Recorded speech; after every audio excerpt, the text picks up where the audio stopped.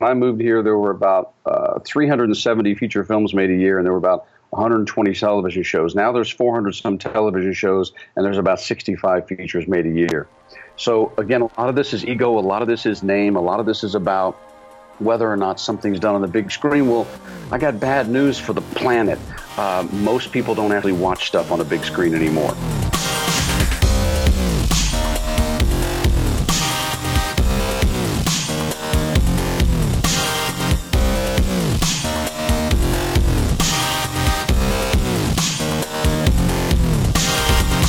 Listening to Inside Acting, a podcast dedicated to demystifying the inner and outer game of success in the entertainment industry. I'm AJ Meyer. And I'm Trevor Algatt, and coming up today in episode 291, AJ sits down for part one of a two-part chat, another updated chat with a brilliant and supportive past guest, Mr. Kevin E. West. And this time, Kevin is here to tell us all about his work with the nonpartisan SAG-AFTRA advocacy group, Union Working. So in part one today, we're going to hear about how this group was started, get a bit of a history lesson on both the merger as well as how we arrived at the current commercial climate, and begin to wax philosophical on the future of media and what the union will need to do in order to keep up. That and a bit more coming up in episode 291.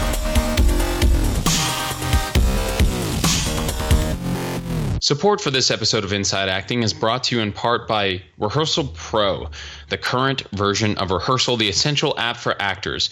And it's now available in the iTunes App Store, so if you want to learn your lines, be off book for your auditions, explore your character, make stronger choices, and do a whole lot more, go to rehearsal.pro/IAP right now to learn about all the great new features in the newest version of Rehearsal, the groundbreaking app designed by actors for actors. That's rehearsal.pro/IAP.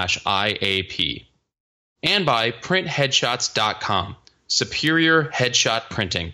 At printheadshots.com, all orders include free shipping, free retouching, free layouts, free proofs, and no hidden fees. You don't pay a dime until you approve your proofs. And you can use promo code IA, that's IA as in Inside Acting, to get $10 off your order. Most orders arrive within just a day or two, so for superior printed headshots with unparalleled turnaround time, visit printheadshots.com and be sure to use promo code IA for $10 off. Printheadshots.com. Superior headshots at the lowest price, guaranteed.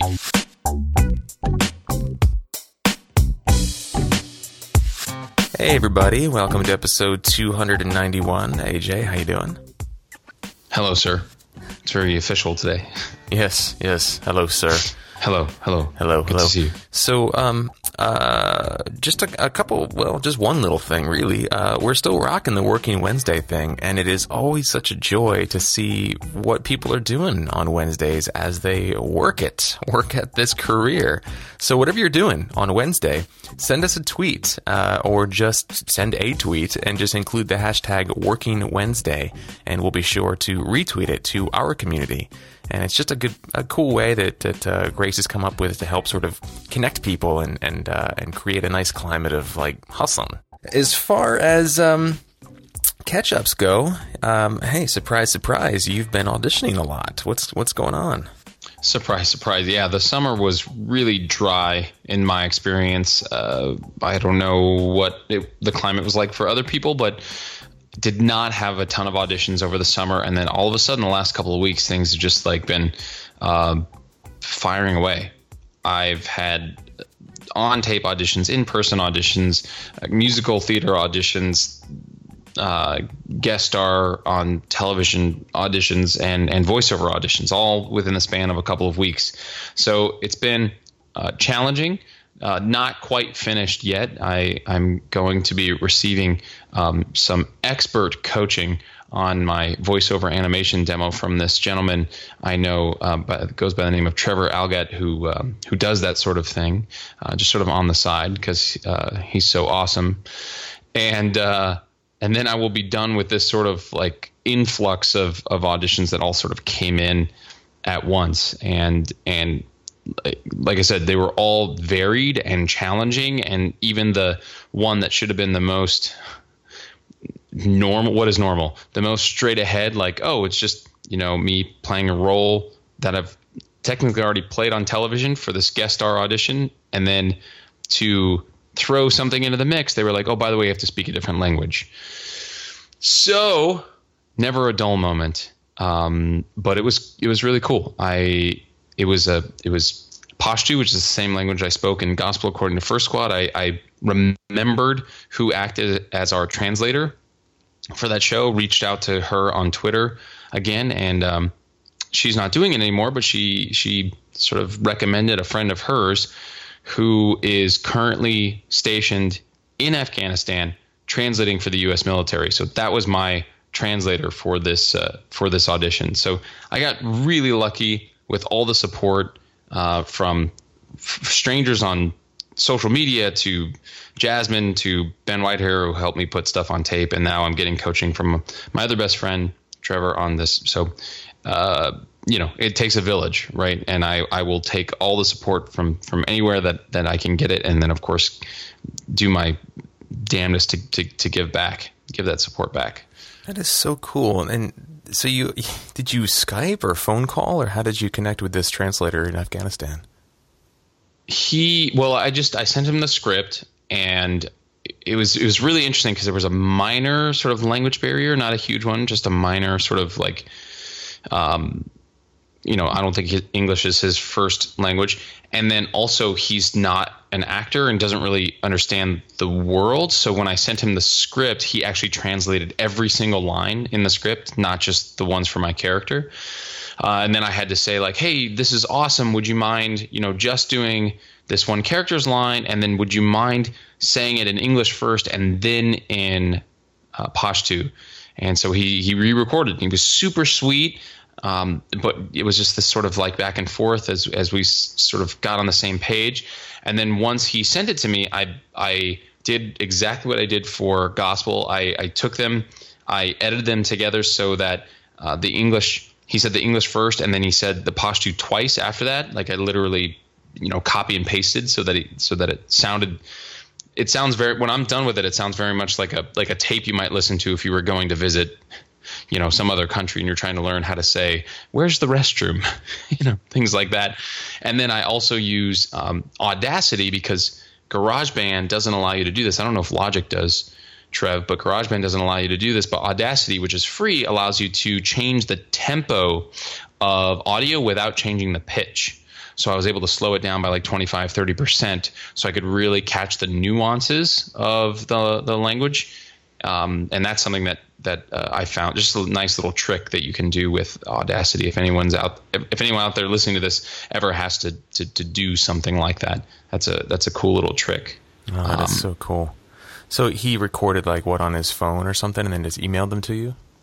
He recorded on his phone, and I'm not sure why he didn't email them to me. He actually ended up sending them to me on Facebook. I think he may have actually used like Facebook's built-in recorder, and that's why. And I wasn't about to like ask questions or coach him on the technical aspects of this. I was just like very grateful. Thank you. I ended up having to use my screen capture software to hit record on that and then press play on the stuff that he sent me in Facebook. So it was funny. I was sitting there putting all this together, doing the screen capture, dropping it into GarageBand, editing it together, exporting it, dropping it into Audacity, slowing down the tempo. And I was thinking to myself the whole time, like, thank God I have this skill set of the technical side of things, because it supports me so much with my acting career, not only in the sort of business and marketing aspect that I teach with the Digital Actor Workshop, but just in terms of just making this.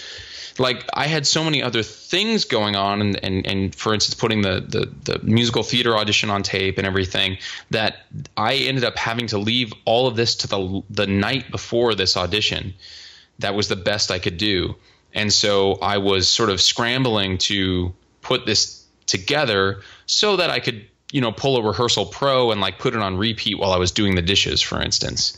And then do the same thing when I woke up the next morning. And I thought it sounded pretty authentic by the time I was done with it. especially having had the experience of doing Gospel According to First Squad. So thank goodness for that skill set. And this was an in-person audition, or did you put yourself on tape? It was on the lot. There's a new show coming. It actually premieres next week as of this recording, called SEAL Team. It's going to be on CBS. It's David Boreanaz's new show. That guy has been so smart about his career. He has just not stopped working since the Buffy days. It's crazy. So yeah, it's his new show, or he's the lead in it, and it's going to be on CBS. And that's what the audition was for. And I was actually on the CBS lot for the audition. Dude, that is so cool. Yeah, lots of technical and social relationship wizardry that you had to work for that one. But it's cool to hear how you made it work. You very ingeniously handled all the different technical and social barriers that I think would have tripped up a lot of people. So well job, brother. Well job. Yeah, they were willing to let it, someone go in and do the lines in English with an accent. But I was like, I've done this. I know how to do this. So I didn't want to pass up on the opportunity to go in and do something really unique. So, yeah. Awesome. Congratulations. Thanks, man. Well, we have a question that we want to respond to briefly before we roll into the interview with Kevin. But before we do that, we want to give a big, huge, loving shout out to vo2gogo.com, who you guys know or should know. If you haven't checked them out yet, check them out. They are the award-winning voiceover training system and winner of Backstage's Reader's Choice Award for Best Voiceover Training 4 years in a row. They are awesome. They have taught me everything I know about voiceover, and I continue to learn as the course material is updated as technology and the industry evolves. So you can visit vo2gogo.com/start for a free Getting Started in Voiceover online class that'll help you add voiceover to your acting portfolio, or at least show you what it's all about. And it's pretty cool. It is a free course. You do it all online from the comfort of your home, in your pajamas, in front of your computer, and it will show you what voiceover is really all about and how you can get up and running and start making money with your voice, with a microphone, with a laptop, and a quiet space. Check it out. vo2gogo.com/start. And the question this week comes from Andrea. And Andrea wrote in, and she said that she wants to pursue acting full-time, and she has plans to move to Los Angeles, and if she were single, she would move tomorrow. But she's in a committed partnership, and she says her partner is not ready to move. Her partner is trying to move up in his company, and his mother has health issues, which causes her to rely on him to help with physical chores and errands. So he's pretty locked in there for this foreseeable future. She says she does have an agent in Phoenix, and she's been going on auditions for the last year, but she hasn't booked anything yet. And she recently met with her agent to discuss marketing opportunities and see what they could do. But the agent explained that the market in Arizona isn't really a great place to make a full-time living as an actor. How can I pursue my dream of being a full-time actor and maintain my relationship? Do you guys know anyone who commutes to LA for auditions? And will casting directors watch audition tapes of actors who don't have LA representation? So, lots to dig into there. Let's start with the relationship, because that seems to be something that is, a deciding factor in keeping her where she is. Any thoughts on that part of the question, AJ? There's always prioritization that we get to do as artists, as actors. I spoke last episode, for instance, about if I was to book, some gig that took me away from my Thrival job, am I in a position right now where that would be a good idea to take that? These are the kinds of decisions that we're kind of always making until we don't have to anymore. Or, the decisions become different types of decisions. So it's should I do this job or that job, which is obviously a more fun, choice to make, but still a choice. We all, get to make choices. And I remember and I've said this on the podcast before, but I like bringing it up because it was so helpful when I was trying to make the decision about moving to New York with Heathers. Jasmine said to me, there's no right or wrong here. There's just a path that you go down and everything that happens after that. So, it sort of feels, based on the language of the email, that Andrea feels a little bit pressure from, being pulled in these two directions, so to speak.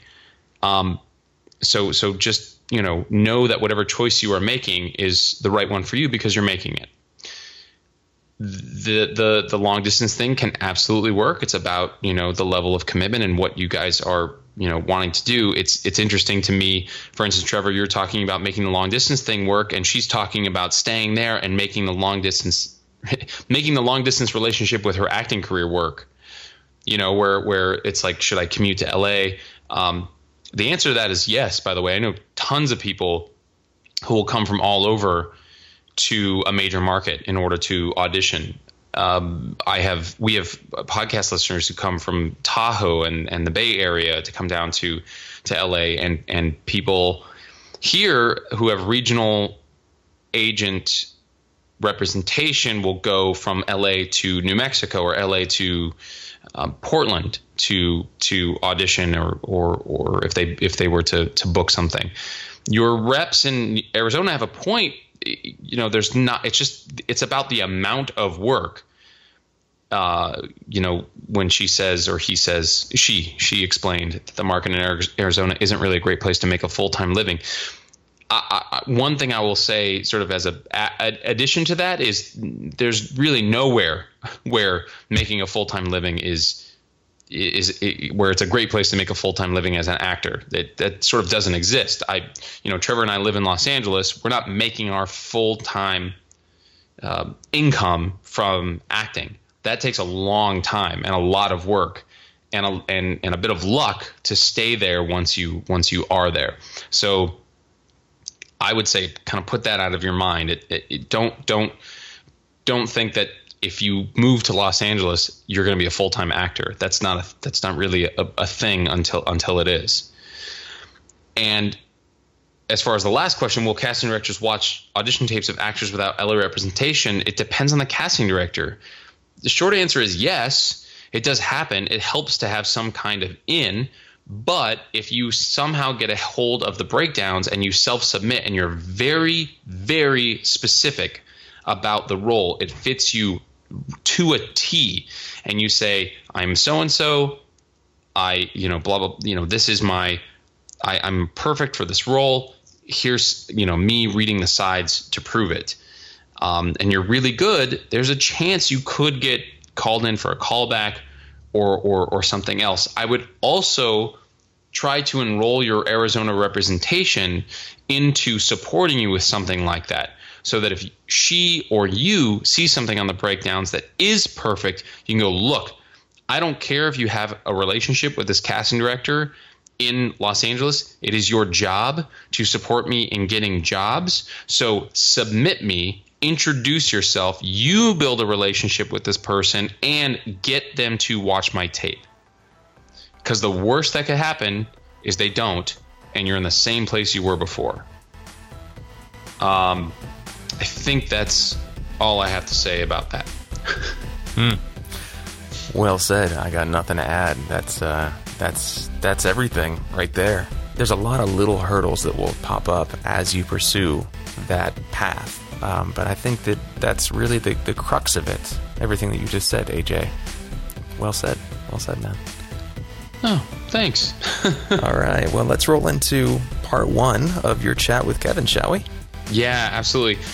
This was such a nuts and bolts type of interview regarding the state of the union. Really.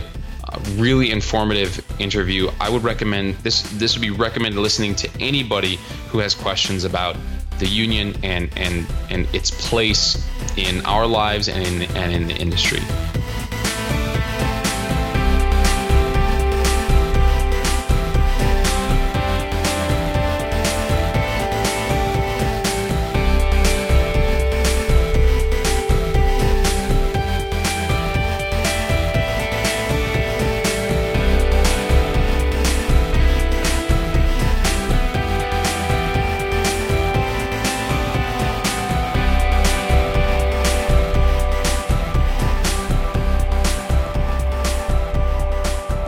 Hey everyone, I am actually interviewing over Skype. We got another awesome Skype interview with someone you're probably already familiar with, especially if you have gone back and listened to all of our episodes or, have been with us for some time. I can't remember your episode numbers, Kevin, but I am sitting here over Skype with Mr. Kevin E. West, one of our alums, our guest alums from Inside Acting, and so excited to talk with him about something very specific, in addition to catching up with him today. So welcome back to the podcast, Kevin. It's good to have you. My pleasure, AJ. Happy to be here, man. So, as I said, we do want to catch up with you, Kevin, but for those of you who don't know or haven't been following Kevin's sort of extracurricular activities lately super closely, Kevin is involved with, or did you help start this, or did you just get involved after they had already sort of begun their work? For a change, AJ, actually, I did not start this. Which is common for me. No, I got requested to come into the group probably about 6 months after, 6 or 7 months after its existence. It was started by Kevin Ashworth and Kevin McCorkle. We got a bunch of Kevins. It's a little crazy. But Union Working was started by them. It's led by Jim Connor and Rob Fitzgerald. And I'm very proud to be a part of it. I've been a part of it now for about 7 months. Got it. Awesome. So Union Working is an independent group of union actors dedicated to positive solutions for all union actors. You want to tell us a little bit more about what it is that you guys do and what you're up to? I'm really interested in talking about this in the midst of, well, we just finished, our election. We've got our commercial contract negotiations. We've got the convention coming up. There's a lot going on right now in terms of the governance and politics of the union. So I'm really fascinated to hear what a non-partisan independent group of actors is looking to do to impact the union and the actors in it. Well, I mean, one of the main things, AJ, is that any unionist, and certainly ours included, the staff, the elected officials, the appointed people, they're all very limited in what they can and can't do with regards to who they speak to, how they speak to them, how they reach out to them. There are, just certain legal limitations and things that you can and can't do. Well, guess what? We don't have those. We can speak to, talk to, engage on any subject, any level with anybody we would like to. So that's one of the first things that any type of group like this would create for itself would be a degree of independence and a degree of sort of freewheeling that our union simply can't do. Now, I don't want you to misunderstand me, AJ. That doesn't mean that we are not engaged with SAG-AFTRA. We are. We actually had our monthly May meeting at SAG. Most of ours occur at a church in North Hollywood on a monthly basis, but it just gives us a great deal more independence than what our union actually has, and from a legal standpoint. Our goal, most of the people who started this group and are in this group, what we call the Core 10, aside from all of our supporters, are all long-term veteran vested actors who have a severe vested interest in what's been going on, especially, AJ, let's just say for the last 17 years and change since the commercial strike of 2000. Not that you were here for that, but some people listening might have been and or might kind of wonder how things have gotten to where they are. And a lot of it started right there. And quite frankly, as we know, in the last 5 to 7 years, we have seen not just a minor shift in the amount of non-union spots being done, but a major shift. We have gone from 30-70 to probably close to 70-30. Wow. And as you well know, AJ, it makes it a little difficult to make a living. Yeah. Yes, it does.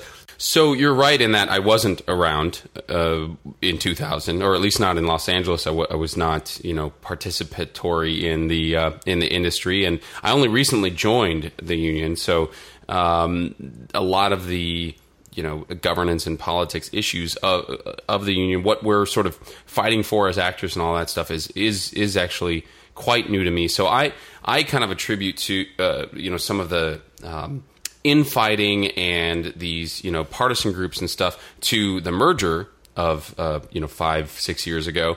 But I know that there were there was the writer's strike before that, before that, and then now you're talking about this commercial strike. So why don't you give us at least a brief history lesson of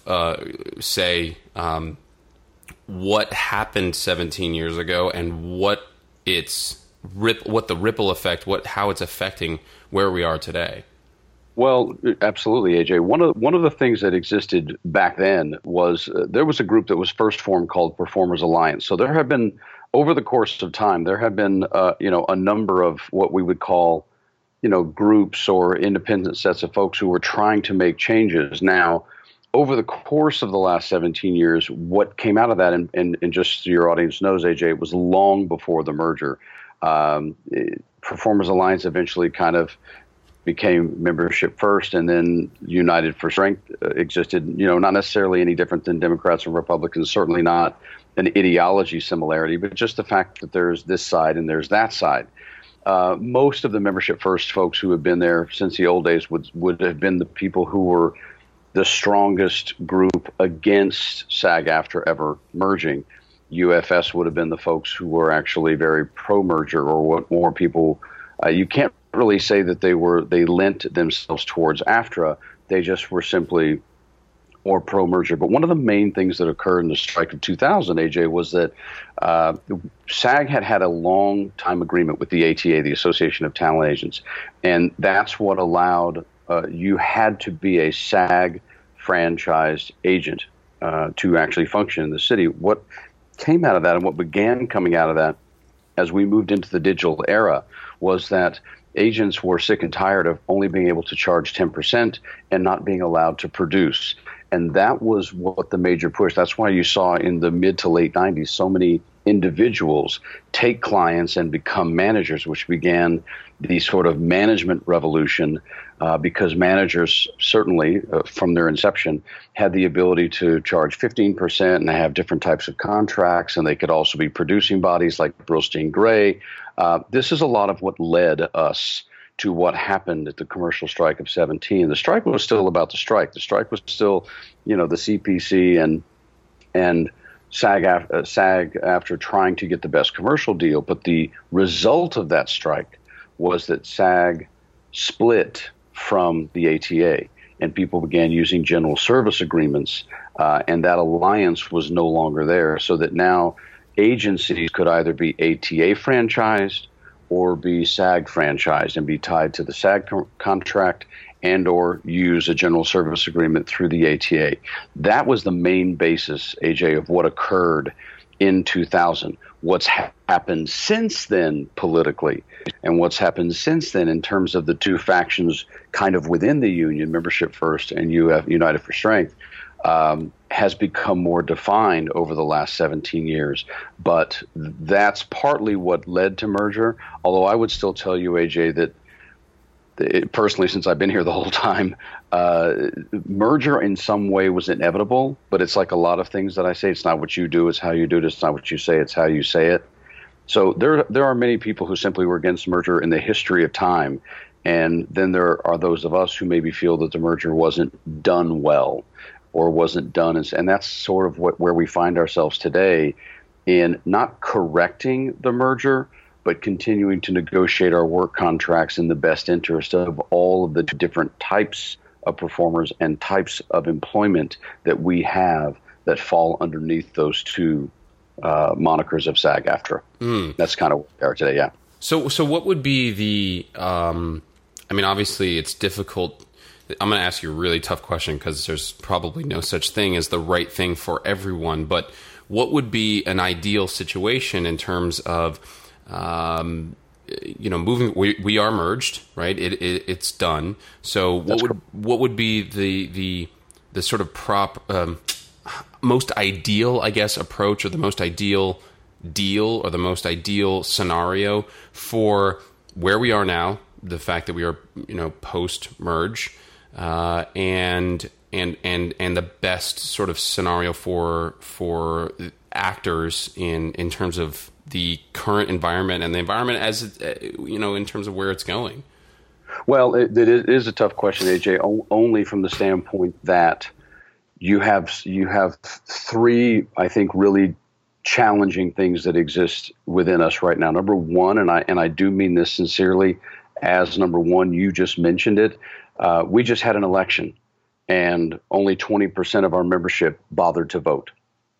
So when you have 1/5 or 4/5 of a membership of anything, whether it was the United States of America or anywhere else, when you have 4/5 of an entity of people who don't seem to give a crap, to take 15 minutes to fill out a ballot, then by definition you have a real problem of apathy, and that's not really a representation of what you're trying to get done. So that's number one. Number two, and AJ, you could have asked me this question 20 years ago. You could have asked me this question 25 years ago. Yes, I've been doing this that long. And I would have told you 25 years ago, long before digital technology was a part of our day-to-day culture, long before we ever merged, I would have told you that our union leadership and where the money went and what was being made a priority and the amount of research that people were using and et cetera was 5 years behind. I would have told you that 25 years ago. Now I would just tell you that we're 15 years behind. So now we've gotten more behind as we've gotten more forward. So you have an allocation and a focus within the union based on what you just said, AJ, the environment that we currently live in. So you have apathy. You have, I believe, way behind the technology ball in terms of how we address our contracts, because that's what it's all about, isn't it? Isn't what we do as a union supposed to be about working, wages and working conditions? Yeah. That's what W&W is for. That's why we have those groups. So, so you have those two problems, and then you have an entire set of people that simply don't, in some way, they want to relitigate the merger. They want to tear the merger back apart.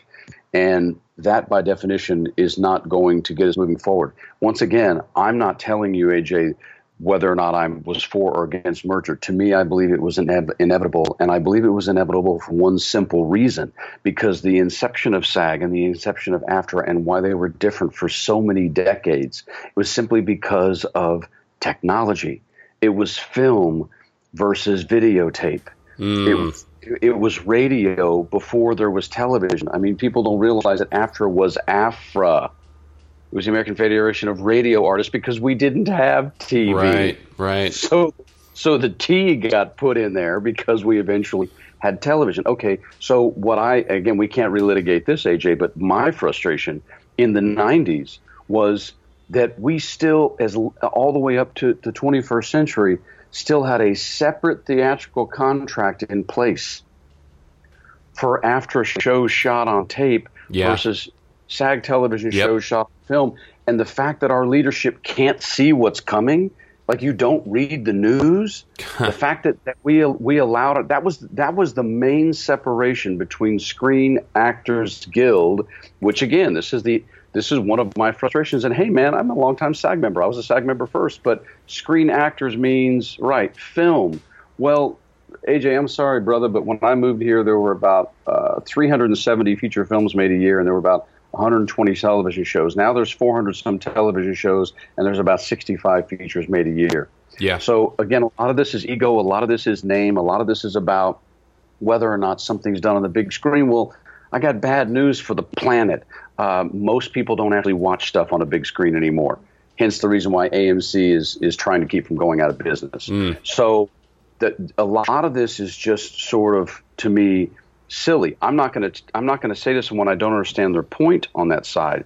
And we are a nonpartisan group. Union Working is a nonpartisan group, and I will remain with that group as long as that's what our stance is. We are not going to become a faction. We are not going to join any factions.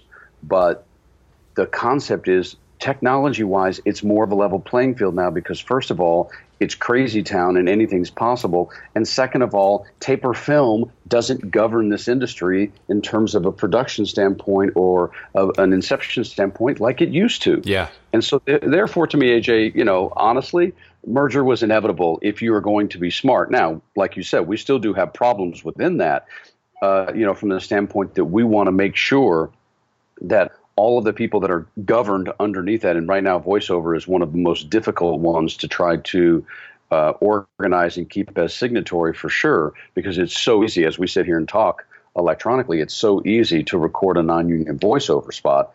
But you have, broadcasters and meteorologists and voiceover folks, and you have magazine anchors, and then you have feature film stars. I mean, other unions are not like that.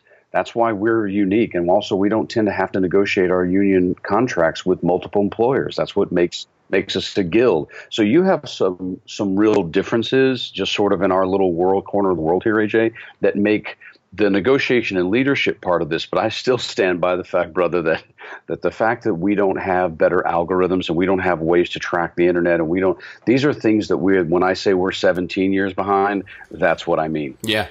Yeah, it makes me feel like that in the future will almost become, instead of SAG-AFTRA, the Federation of Internet Performers, FIP or something. You know what I mean? Like it's all going into one bucket, but with a bunch of different. And it's interesting what you said about us being a unique union. You're right. It's not like a union of electricians or construction guy or something. It's everybody. Not everybody, but there's all these different types of performers in the union. I was also thinking about I was thinking about this during the election, actually, about how crazily analogous this has all been to national politics. I was thinking, oh, wow, this is okay. We have two parties. You mentioned the apathy, right? People aren't voting. You mentioned the infighting. You mentioned the like different ideas. You mentioned, and now you're mentioning we're behind. We're behind in technology, and it also seems like the sort of the governance and the red tape and that kind of thing, and the apathy makes it difficult to keep up. Because, I think about the things that, the union has accomplished, that we have gotten done. And I'm like, wow, I can't even imagine. I've never been in those rooms. Maybe you have, Kevin. I've never been in those rooms. I can't imagine how difficult it must be to get some of this stuff done. And yet still, it's never really enough because, it's sort of like the Red Queen theory of evolution. The Red Queen in Alice in Wonderland tells Alice you have to keep running as fast as you can to stay in the same place. Absolutely. And it's like we're running as fast as we can to stay 5, 10, 15 years behind the times. That's I have no idea how any group concerned with, advancing its members could possibly turn this Titanic away from the various icebergs in the water. But, I commend you and the group for your work in that and your attempts at that. Well, I appreciate it. You are correct. It does seem like, quite frankly, an impossible task at some point. And one of the reasons why, AJ, when you look, you are correct. It's completely analogous. I'll just give you some Clinton. That's the craziest thing I've ever seen. So there you go. And what it is about that is that as I'm the founder of the Actors Network. Well, in 1996, AJ, I sat down with a guy who was a member, who was a programming genius, and we set out to create the customized database that eventually ran the Actors Network for many, many years. Okay, that's 21 years ago, AJ. Now, about 2 years into this process, he made the comment to me that computer technology was moving so fast, and we're talking 98, AJ. He said to me, 1 year in the computer business is like 10 years in the car business. Now, that gap may have closed a little bit, but one of the main things that we are missing, and I know I kind of get there in a roundabout way, but just stay with me. One of the things that we're missing, in my opinion, is that we don't even parse out now what aspects of our contract need to be addressed sooner than once every 3 years. Are you kidding me? Yeah. In the world we live in today, we're negotiating, and I would probably change the union name to Entertainment Media Talent, EMT. So it sounds like we're always having a heart attack. That'd be where I'd go. Yeah. FIP came out of my butt on a moment's notice. So EMT, yeah, go with it. Yeah, just, but you, by definition, just start with that. You and I are having a conversation about potential commercial contracts coming up and what's going on, and just start with the fact that we negotiate something every 3 years in the world that we live in today. Are you kidding me? Now, I know that you can't necessarily go through the entire election vote process all the time, but there are aspects of our contract now that actually, in my opinion, AJ, because of digital technology, have been actually easier to deal with than all of the separate forms, platforms, and mediums that we used to have. And to me, some of those just can't be done every 3 years. By definition, you're already behind the ball. Yeah. I mean, what happened in this past negotiation? I'm not telling you that the theatrical contract was necessarily all wrong.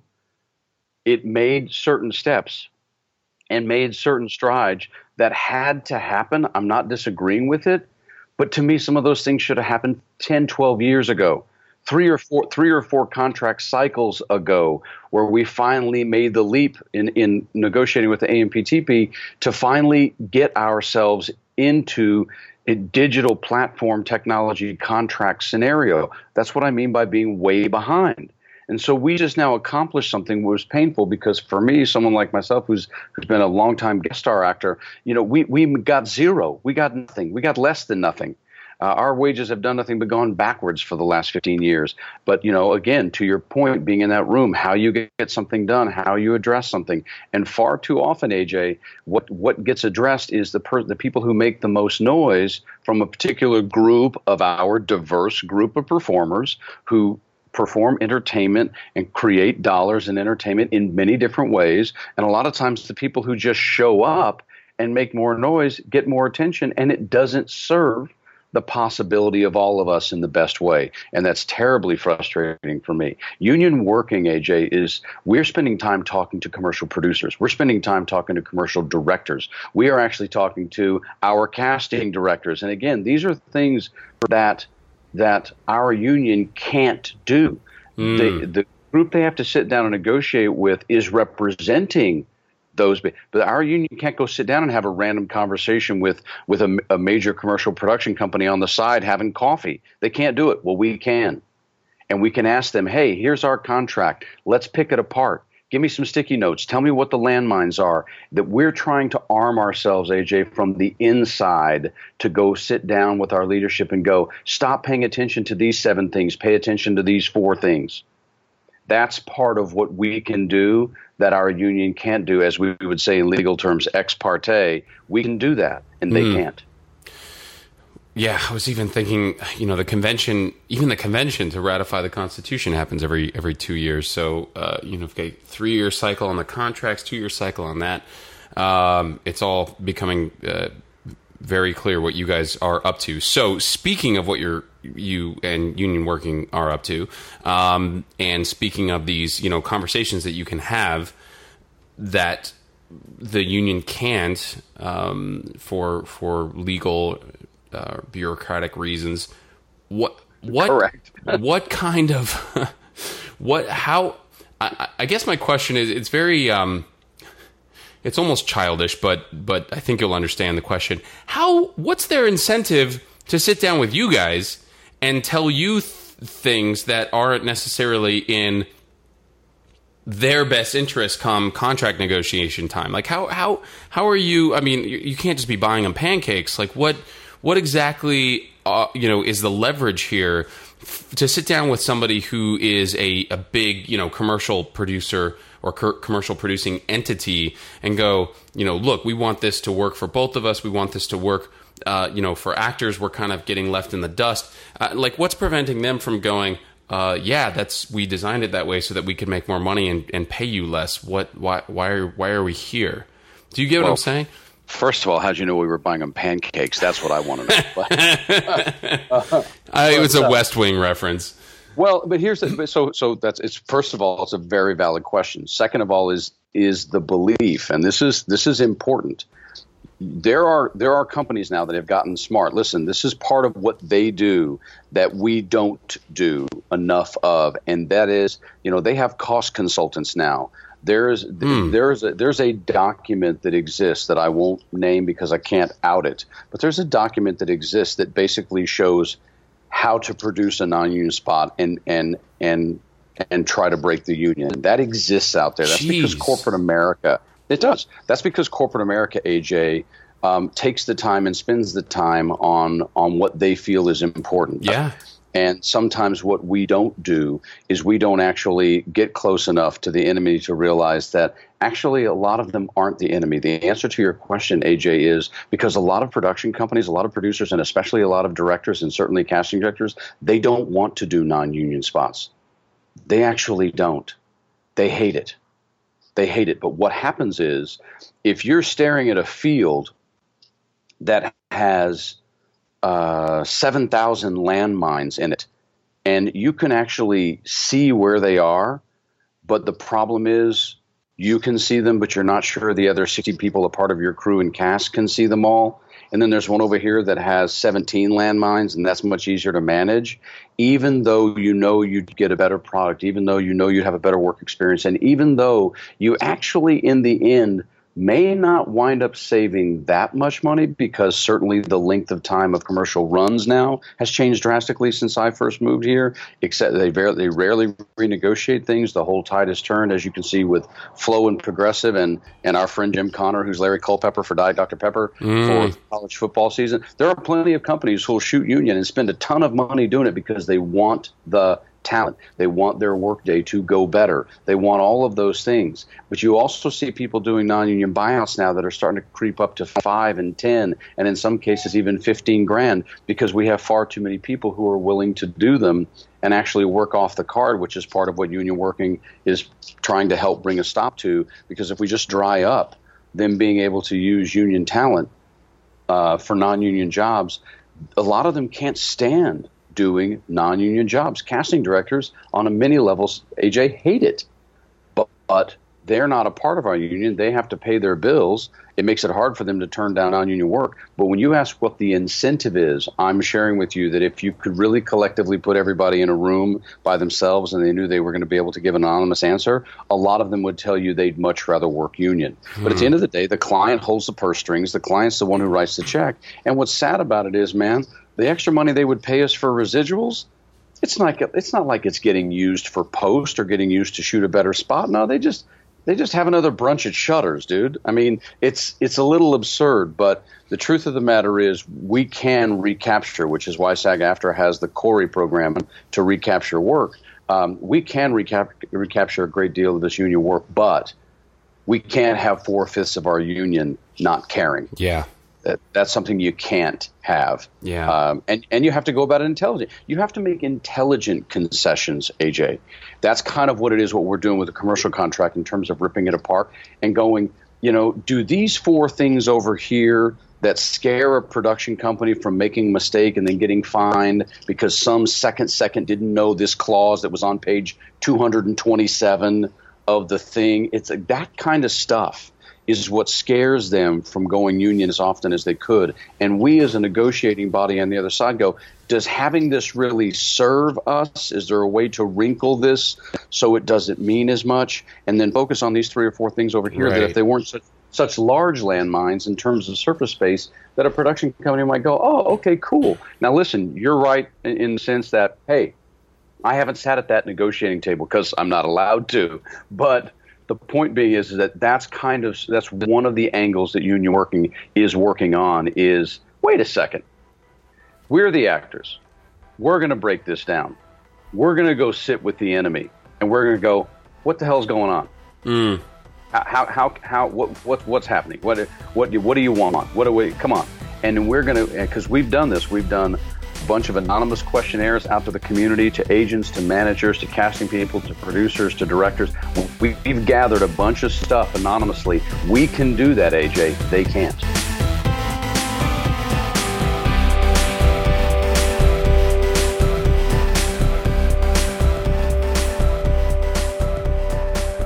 All right, guys, welcome back. Hope you enjoyed part one of AJ's updated conversation with Mr. Kevin E. West. As often happens when we record interviews sort of solo, I haven't had a chance to listen to this one yet, but I'm really looking forward to digging in. Getting involved in union issues is something that I think is so important, and the older I get, the more I realize just how important it is to focus on that aspect of your career.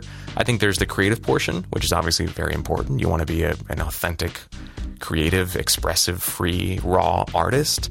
There's the business aspect. And then there is the community aspect, which I think as you get older is less about, like rubbing elbows with people in 99-seat theater circles.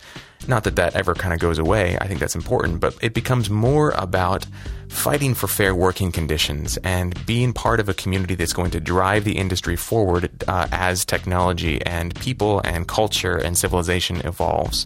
So really grateful to be having people like Kevin come back on the show and share this information, and grateful for you, AJ, for hopping out there and tracking Kevin down and making this updated conversation happen. Yeah, we're super grateful to him. I know he's listening, and thanks again, Kev, for coming back. Awesome. All right, picks of the week. What is your pick of the week? I'm going to make you go first because I changed my pick of the week when I saw your pick of the week, because your pick of the week is what inspired me to get into all of this like backpacking and hiking business in the first place. I was so excited to see it up there on your outline. Cool. I was going to ask you if you had seen it. But I guess you have. Remember, so you told me about this when we went to Yosemite together. And then I got really into it. I consumed all of it. Like I watched it all in one sitting, the entire series. And then that sort of led me to learn about all of these different, rock climbers. And then I learned about Alex Honnold. And then while I was watching a documentary about Alex Honnold, I got the notification that he had free soloed El Capitan. Yeah, it's crazy. That all happened in like a 24-hour period after we got back from Yosemite. Literally overnight that happened.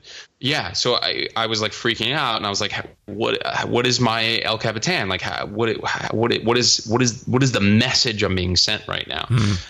So that's how I got into the backpacking stuff. So that's why I picked my pick of the week. So you go first. Okay. Well, let's not keep our listeners Let's not keep our listeners in suspense any longer.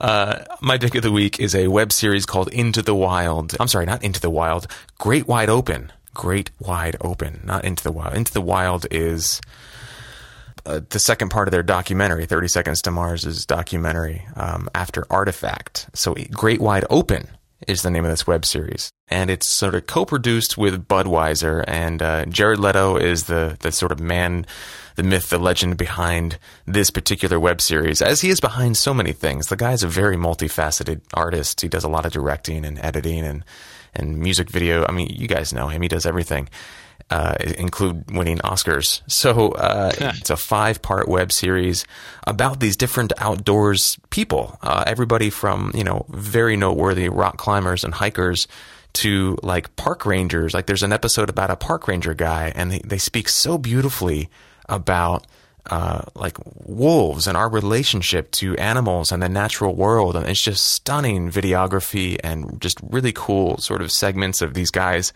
belaying, over cliff faces and hiking up to the top of these mountains. And I enjoyed it, and I'm going to watch the whole 5-part series again. And it really inspired an appreciation in me all over again for the immense, majestic gift that we have in our national parks. Okay, so your pick of the week, these 2 hiking vloggers, which sounds like it's, again, we are just on the same page. Well, yeah, I mean, like I said, I changed my pick of the week when I saw yours, because yours is what inspired me to do this. And I have been hesitant to pick these hiking vloggers because it seems so niche, but whatever. This is our podcast. So anyway, I have been following that. There's this huge there's this very interesting movement in the sort of social media, internet world, meeting the outdoors enthusiast, backpacker, thru hiker world. And it's people taking advantage of that technology in order to put out information. A lot of vloggers, YouTubers, these individuals who will not only do all this research and learn all this stuff about hiking and whatnot, but then they will put out good content online. And it's fun. It's actually been funny watching the content get better and better as they put these videos out. But these two in particular are two that I follow a lot and I've gotten a lot of information from. So if you are considering becoming an ultralight, backpacker or thru hiker or something like that, this is a great. These are two great people to sort of start with. And they even have videos that they've done on how to do ultralight on a budget, so that you don't have to break the bank spending hundreds, if not thousands of dollars on the gear that you need. So the two that I follow most are Darwin, which I believe is his trail name. That's not his real name. Darwin on the Trail. So that's youtube.com/Darwin on the Trail. And then this woman named Daisy, who has a channel called Homemade Wanderlust. And she is actually in the middle of, and maybe she may have completed actually the PCT, the Pacific Crest Trail, which is something that I would love to do at some point. And she documented the entire thing over the course of like 30 or 40 or 50 little 10, 12, 15-minute YouTube videos this year, starting in April and going through to she may have either just recently finished or is nearing the end of that. So those are two of my favorites. Great content, great information to kind of get you started. And I've spent countless nights and hours just listening to and watching their videos. So wanted to give them both a shout out. Very cool, man. Very cool. I'm going to check them out. I am excited to learn how to camp on my own and learn how to go, long-term hiking on my own. So I'm definitely going to check that out. That sounds great. I was going to use one of our listener picks as a segue into an announcement that we didn't make at the top. So one of our listener picks actually comes from Jasmine, and so I wanted to use that as an opportunity to talk about our Q3 review, which is coming up. So it snuck up on us, and we've only got a couple of episodes, 2 or 3 episodes that are going to be published beforehand to announce it. So I don't want to let it go by. So if you are interested, we did this last quarter. It was a big success. Really cool group of people got together to do a quarterly review. And Jasmine, who is quickly becoming our resident coach, was there to kind of facilitate this. And it was really awesome. I was there. Grace was there. A few other listeners and not even people who were just came because of who Jasmine is showed up. So it looks like we're going to be doing it Sunday, October 1st at 3 p.m. in Culver City. So mark your calendars. That's Sunday, October 1st at 3 p.m. in Culver City. Jen Levin, who is our production coordinator, will be hosting. So we'll get you the exact details when you RSVP. Jasmine, they're sort of working out the details still, but Jasmine may also be joined by one of our listeners who is getting into coaching as well. So it might be sort of a co-facilitated thing. So Sunday, October 1st, 3 p.m. in Culver City. Just reach out to us. We'll figure it out. Tweet us, send us an email, InsideActing at InsideActingPodcast@gmail.com, or one of the support emails, support at InsideActing.net to put in your RSVP. We'll get them all amalgamated and figure it out. Awesome. There's also a Facebook group. There's also a Facebook event that you can RSVP to. Great. As well. So we can put a link to that in the show notes for this episode. Awesome. Yeah, I apologize. I didn't see this on the outline. Sadly, I can't make it. I'm scheduled to work that Sunday right during the meeting. But it's something that I am so glad we're doing again. Jasmine is a very gifted coach, and she just has a wonderful, loving, compassionate, supportive energy that when you spend any sort of significant time with her, you just become sort of infected with it in the best possible way, because you just start realizing, for me, I'll speak for myself, two things that I experience when I hang out with Jasmine. Number one, I can do anything. And number two, love is the way. Love is all that matters. And I feel like Jasmine just radiates both of those things. And so hanging out with her and getting coaching from her, guys, is a gift. So please take advantage of it. Sunday, October 1st, 3 p.m. I wish I could be there. Maybe I'll see if I can scoot my schedule around to make it happen. But I'm so glad, awesome. Glad that we're doing this again. For everybody who gets to experience it. Awesome. So that is Great Wide Open, the web series that you can check out on YouTube, as well as these two hiking vloggers, Darwin and Daisy. And then be sure to RSVP for Jasmine's coaching session coming up on the 1st at 3 p.m. There will be an RSVP link on our website to the Facebook event. And then I think that's it for this episode. Anything else that I'm missing? That's it. That's all she wrote. All right. Today's episode of the podcast was produced and hosted by me, Trevor, and you, AJ. Jen Levin, Gadali Gubrak, Deborah Smith, Grace Gordon are the IAP team, and Fernlim designed our logo. I went ahead and handled the sort of technical production on the episode today. And that's the team right there. You can sign up for our weekly email dispatch and listen to all of our episodes at our website, InsideActing.net, including Kevin's prior episodes. Go check those out. You can find us on social media and wherever you get your podcasts. If you got a minute, please leave us a 5-star review on iTunes. That really helps us out a lot. Big thanks to our sponsors, Rehearsal Pro, VO2GoGo.com, and PrintHeadshots.com. And a big thanks to you guys, our listeners. You can visit our website to subscribe to our weekly newsletter, get links to everything we've talked about in this and every episode. And if you'd like, you can support us with a continued or one-time financial contribution to help us keep the lights on, pay for production costs, and keep this thing coming at you each and every week. Just head over to InsideActing.net to learn more and to show us a little bit of love. And that is it for episode 291. Man, that number's getting big. Of Inside Acting. Thanks for listening. We'll see you next week. And in the meantime, flex your hustle muscle.